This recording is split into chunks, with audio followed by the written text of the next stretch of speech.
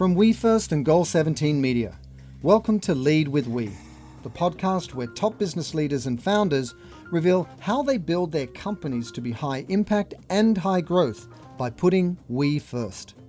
I'm Simon Mannering, and today my guest is Andrei Cherny, the co-founder and CEO of Aspiration, a truly disruptive financial services company that turns every transaction into a positive action. Andrei, welcome to Lead with We. Thank you for having me.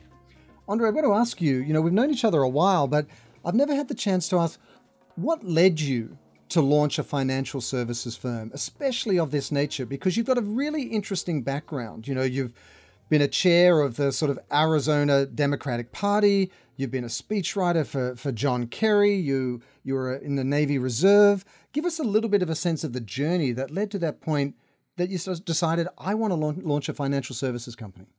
I never reached the point of saying I wanted to launch a financial services company. As we sometimes say at Aspiration, we didn't set out to build a bank. We set out to build a better world. And in thinking on how to do that, so much of it came back to that old adage of follow the money.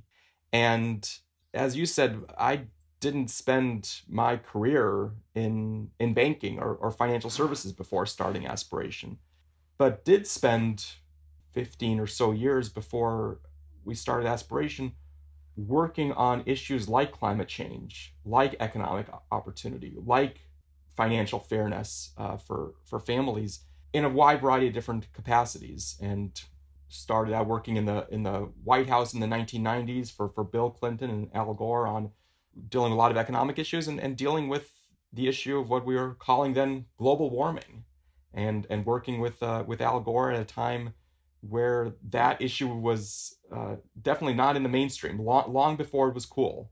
And right. Seeing him wage this campaign, and a lonely campaign, to raise awareness around why people should care about the CO2 levels in Antarctica.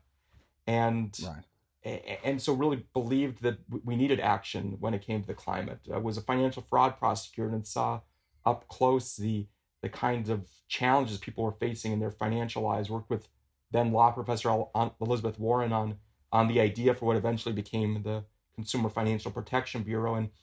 And from those experiences, plus experiences in the private sector, really very much believed that there was not just a room for, but an enormous need for a financial institution that put its customers first, that put their conscience first, and that allowed them to make a positive impact both for themselves and their families, but also for the world around them. Really interesting. So you literally did follow the money. You were going to the root cause of what was effectively the largest obstacle to these solutions. Is that correct? Ultimately, when you think about the big challenges we face, so much of it comes back to our financial institutions and people's individual financial lives. That bank account that you're using, that credit card or debit card they're using, is at the core of your financial life. And you think of an issue like climate change. Of course, it matters what happens in Washington, D.C. Of course, it matters whether we're part of the Paris Accords or not. But J.P. Morgan spends more in terms of financing of fossil fuel exploration and exploitation on an annual basis than the combined market capitalization of ExxonMobil and BP combined. That's what matters. We have enormous powers as citizens to change the course of our country, and I think we saw that happen in the past few months. But American consumers spend $36 billion a day, and where they spend that money and how they spend that money and the decisions that drive them to do so matters a great deal too. And those are enormous levers for change and impact. Yeah, the good news is that shopping is becoming a political act, especially as these younger people come through and they realize, that every dollar is a vote. That's right. In terms of their future. So how did you begin the company? How was it birthed? What was its first sort of iteration? It really started with a set of conversations with myself and my co-founder, Joe Sandberg. And he and I had known each other and been friends for many years. And he had been successful in New York working on Wall Street and was investing in startups. And really we had a just ongoing set of conversations around what would happen if you actually built a financial institution on the foundations of trust, on the foundations of conscience, and those ongoing conversations. We would meet at a hotel in LA and sit and hang out in the lobby or go for long walks, and eventually one thing led to another, and we started ourselves and started building out a team and started exploring the ways in which something like this could be brought to life, and ended up, of course, on so many dead ends and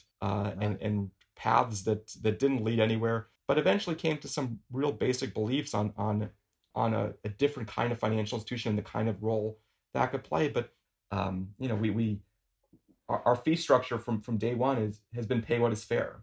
Customer decides what to pay us, and if they want to pay us zero, they can pay us zero and get treated the same as any other customer. And as you might imagine, when we started going out and meeting with investors and saying, okay, we're going to build a financial institution based on impact and conscience and sustainability, we're going to let people pay whatever they want, even if it's zero. We're going to give 10% of what we earn towards charity. It made for some pretty short conversations. Yeah. They're like, yeah, good luck with that. And when you're done, come back and we'll tell you how to get exactly. what to do. And let's draw a distinction here because, you're talking about a financial services company as opposed to a bank. Yet, I live in California and I've seen a lot of your ads on television and so on. And my experience of it is, this is an alternative bank in a sense, a bank that has got contribution fundamentally built into its business model. So help us understand the difference between a normal bank and what you're doing. It's different in a lot of respects. Most basically, we're not chartered as a bank in terms of the regulatory sense. It's actually a cash management account, but it has all the same features as a bank, FDIC insured, debit cards, paper checks, and so on. But what really makes us different and unique is the way we think about what we're doing, which is the role of how you make your money have a positive impact on your life and on the lives of those around you. I think that's a really important distinction because more often these days, I'm hearing people really reframe business as a tool to drive change, as opposed to, a way to just make money. And in a similar way, you're saying, well, in a sense, a bank or a financial institution aggregates all of this money. How can that be put to work to drive change, as opposed to just make more money at the cost of everything else that's worth more than money, in a sense? Yes, but I'd even go a step further, which is we believe, just as we say to our customers, this is a place where you can do well and do good. We've been successful as a business, not in spite of the ways in which we put sustainability first and put impact first and allow our customers to be able to put their values into action, but because of it. And we've been more successful because of that. And so that was actually part of our thinking in starting the business too, was there's a lot of businesses that I very much admire, and Simon, you know so many of these businesses as well, that say we're going to do X and then also bolt on impact, bolt on some do good. We're going to do X, and then for each one of them, we're going to give away something else as well. Yeah, it's an afterthought almost, or a siloed off, yeah. And look, I actually think it's great. I'm a huge fan of those businesses. Many of them are partners with us. I'm so glad that they're thinking about that. What we wanted to do is something different, which is to actually build impact into the DNA of what we're offering, which is just by the very use of our products, by the very activity that our customers have with us, they're making a positive impact and they're doing good, not as an ancillary benefit, but something where that is woven into our fundamental DNA. Give people a sense, give the listeners a sense of, the opportunities you provide for people who put their money with you, planting trees and so on. Help us understand that side of it, but then also the accountability you bring to it. Yeah, absolutely. When you deposit your money with Aspiration, your deposits are fossil fuel free, firearm free, as opposed to any of the top 20, 30 banks where most people are banking. And whether they know it or not, their deposits are being used to fund oil and gas pipelines, as we talked about, or gun manufacturers. We have something called the Aspiration Impact Measurement that shows you your own personal sustainability score as you're shopping, as you're spending. Is that on the website, in your app? In the app. Yeah, in the app. And so, as you said, Simon, people are voting with their dollars. And so you're able to see, in effect, a Fitbit for sustainability. We have something called Planet Protection that allows you to make all of your driving carbon neutral. So whenever you're spending money on that aspiration card, we're automatically calculating the amount of offsets necessary to get rid of the carbon impact of that gasoline without you having to think about it. Automated impact built in. And we have things like Plant Your Change, which you mentioned, which has been enormously popular, just launched in 2020. And what that allows you to do is to plant a tree with every purchase you make by simply using the spare change of those purchases, rounding up to the nearest dollar, and whatever the amount of spare change, whether it's a nickel or whether it's 25 cents or 50 cents, each time you're planting a tree. And we've collectively at Aspiration planted now over 5 million trees just in the course of a part of 2020. We're now planting more trees a day than there are in Central Park in New York. And that just shows the scale, and we're just getting started.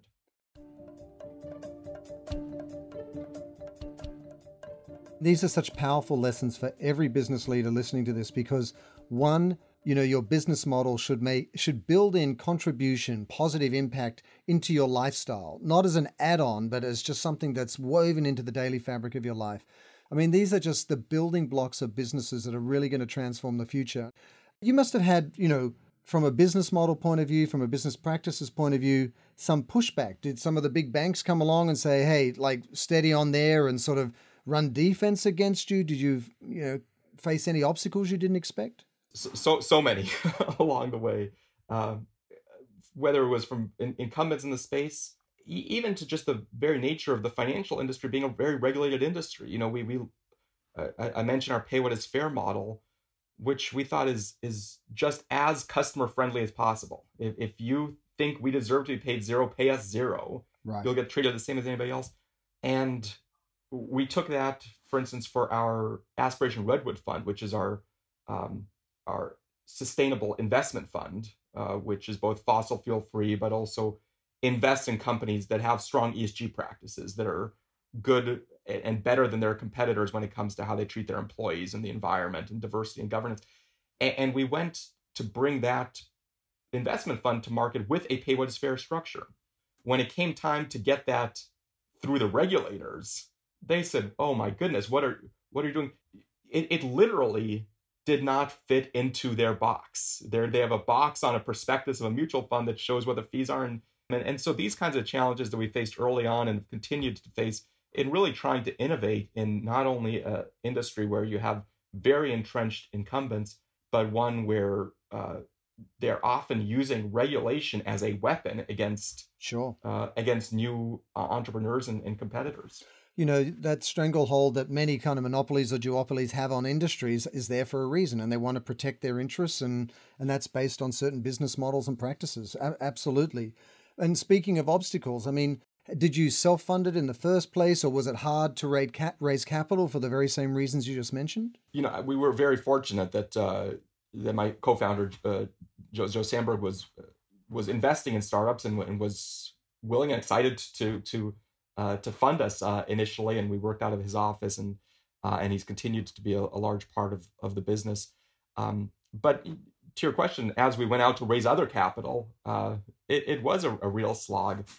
And as we talked about, a lot of doors slammed in our face. But then there was people who really believed and who really saw what we were doing. And one of those was somebody, a name you might be familiar, I'm sure you're familiar with this, and many of your listeners would be Jeff Skoll, who was co-founder of eBay and first president there, and has been very involved in the wonderful Skoll Foundation, which is amazing. The Skoll Foundation and social impact, and has been a real pioneer there. And we met with him for lunch in Los Angeles, and we were telling him all about the company and said, here's this company. We're going to let people pay zero if they want. We're going to build things around sustainability. And he has his own very gentle style. And he does, yes. He nodded and said, "Yeah, I think it's going to work." And I said, maybe you didn't hear us. We're going to let people pay zero. Did we tell you about this? Right. And he said, no, I heard you, and I think it's going to work. And what he said was, every decade or so, there's businesses that come along that take a big bet on trust. And he said that's what made eBay successful early on. They had all these competitors back in the 1990s, early days of the internet, that had these complicated escrow systems. And eBay was successful because they said, no, You're just going to have to believe that you're going to be sending money to somebody on the internet, Right. and they are actually going to send you the baseball card or Beanie Baby that you bought. And that was considered crazy at the time. Or the shared economy. You're going to go and stay in someone else's apartment that you've never met. And that was the other point he made. Yeah, stay in a stranger's apartment in a foreign country. Right. Get into a stranger's car. Right. Exactly the things your mom told you never to do. Sure. Right. And incredibly successful. And he said, similarly, you guys are taking a big bet on trust. You're betting that people are going to be as good as they're hoping you're going to be to them. And it's worked. You know, the business model turns on the integrity of your intent and your actions as aspiration. And so let me ask you this. I mean, there's so much urgency around so many issues, in which case the challenge becomes, how do we, even though it's incredibly powerful to be able to make these changes with your whole lifestyle, how do we get more people to do it more often in more ways? So my question is, with the app, I mean, are you gamifying things? Are you encouraging people to compete? Are they being incentivized to share it with others? All of the above. You know, first of all, it's by making it easy, as you said. It's by automating it. Look, there's only so many people who are going to go to a tree planting website, who are going to go to the Arbor Day Foundation or wherever else and make a donation to plant a tree. But there's a lot of people who will say, yeah, if you make it easy and you build it into my daily habits, and when I go buy a cup of coffee at Starbucks, or I go buy lunch at Chipotle, and I don't even have to think about it. I've planted a tree every single one of those times.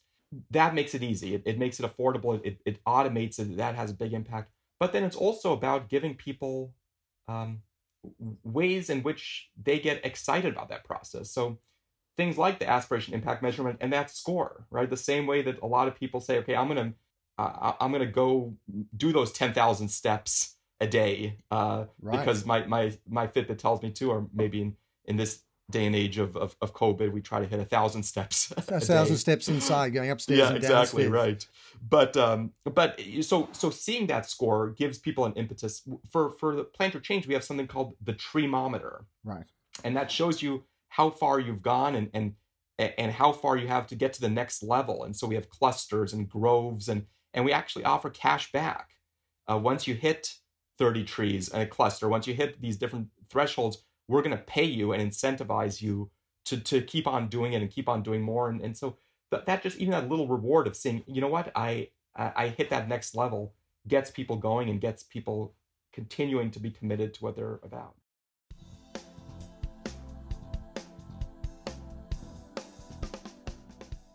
I have a question which is really around tone. I mean, you talked about working with Al Gore on climate crisis and John Kerry and so on. You know, how you tell that story is critical. And for a long time, the narrative around climate change and all the things that fall out of it have been, you know, more about the stick, you know, urgency, the alarm bells being rung. But, you know, there are various thought leaders out there that have really discovered in their research that tends to lead to apathy or people being passive. They feel disheartened. It's almost too much for them. So how did you go about framing your story in a way so that people listened and that you actually got them to engage and share it with others?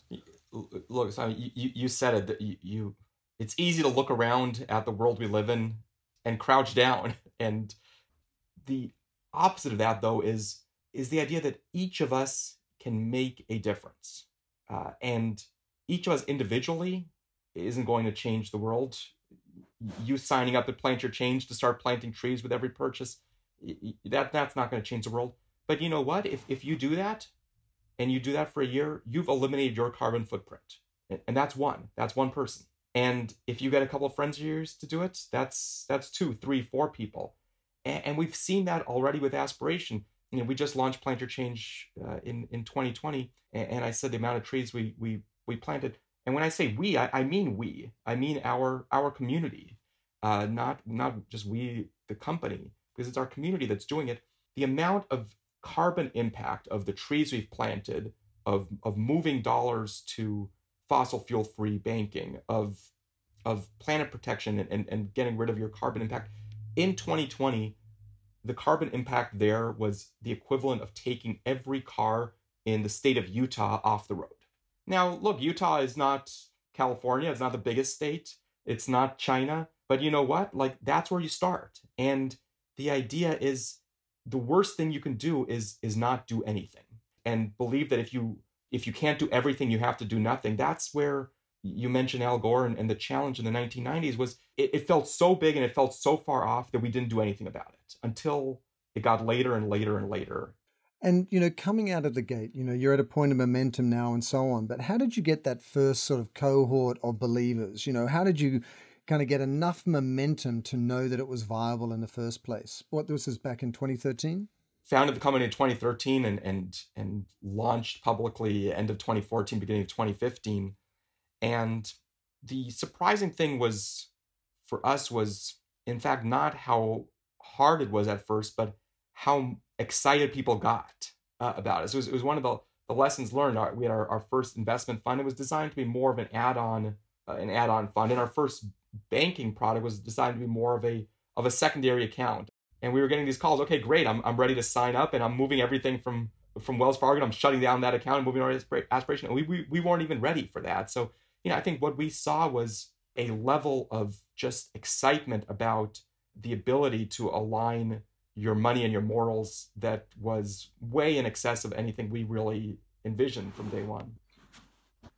I find that's so encouraging because, one of the things I deeply believe is that all of these needs out in the marketplace that really are a function of these long-standing industries that have been doing the same thing for a long time that has caused a lot of harm, those marketplace needs now are huge opportunities in their own right.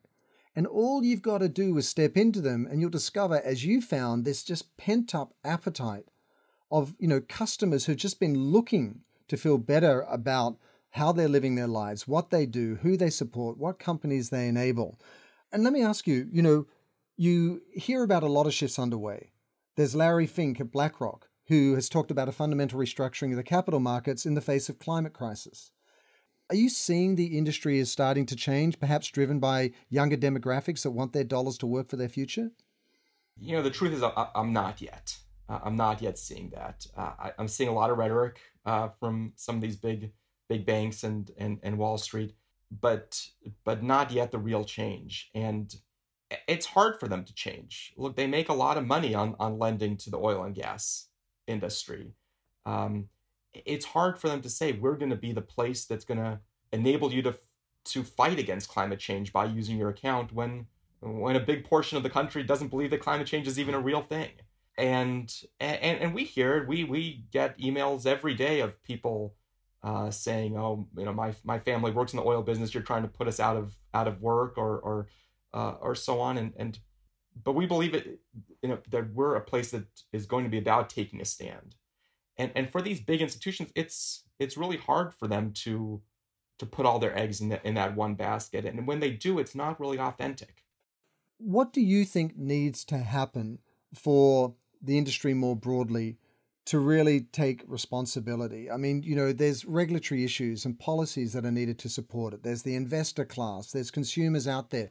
What's the missing piece of the puzzle? Or would you say we're actually starting to see this coalition of stakeholders come together and we're headed for a sort of a renaissance of the industry? What would you say? Look, I've always said that I will know that we've gotten to the point where I would call Aspiration successful when we are so large and have so many customers and have such a large presence that we exert a gravitational pull on the rest of the financial industry and force them to change their ways. And look, we've come a long way and we've had millions of people who've joined our crusade in our community thus far, but we still got a long ways to go.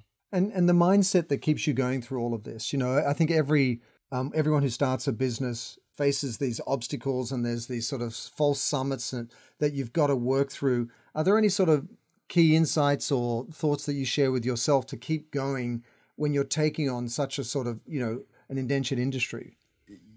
I was interviewing a potential candidate for one of the jobs, and she asked me, after this many years, you've now been at this 6-7 years, what gets you out of bed in the morning to do it?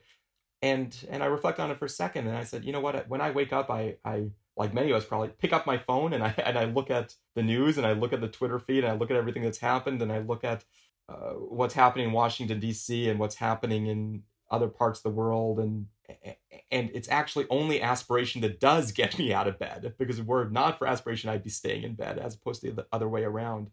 And that's what keeps me going, is because we have to deliver. We can't get this wrong. Yeah, I couldn't agree more. And I think, aspiration is an expression of a reframing of the role of money in our lives. What role should it play? How do you think about the role of money moving forward? What would you encourage us to think as we kind of plan our own lives, plan our own businesses, plan the daily choices that we make? How should we think about money? Yeah, I'd say that it's important to realize you do have a choice, and important to realize that your money speaks with a voice. It's not neutral. Money is what pays for oil drilling, and it's what pays for a solar panel. We have a choice every day. We have a choice in where we spend our money, in what we purchase, in where we bank. And what's important is to realize not only do we have a choice, but we have to make a choice. Because just saying, I'm going to deposit my money into that Wells Fargo ATM and it's going to go sit there, is making a choice. It's saying, I'm okay with my own dollars being used to fund the destruction of the planet.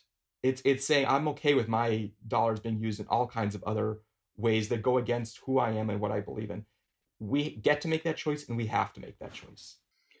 Andrei, thank you so much for the insights today, and also for the disruption that Aspiration is leading, and the way that it empowers each of us to make money work in truly more meaningful ways in our own lives. So thank you so much for joining us today, and just really, really appreciate the insights. Well, thank you. And thanks for all your leadership in this space and telling so many of these powerful stories.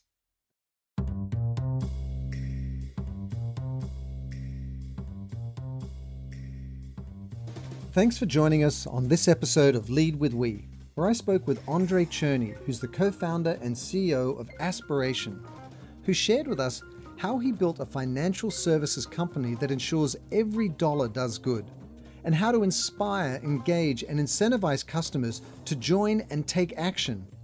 And finally, how together we can scale and accelerate our impact to better our future. Make sure you subscribe to Lead with We on Apple, Google, or Spotify. And please recommend it to your friends and colleagues so they too can build a purposeful and profitable business. If you'd like to learn more about how you can build a purposeful brand, check out wefirstbranding.com, where we have lots of free resources and case studies. Thanks for joining us, and let's all lead with We.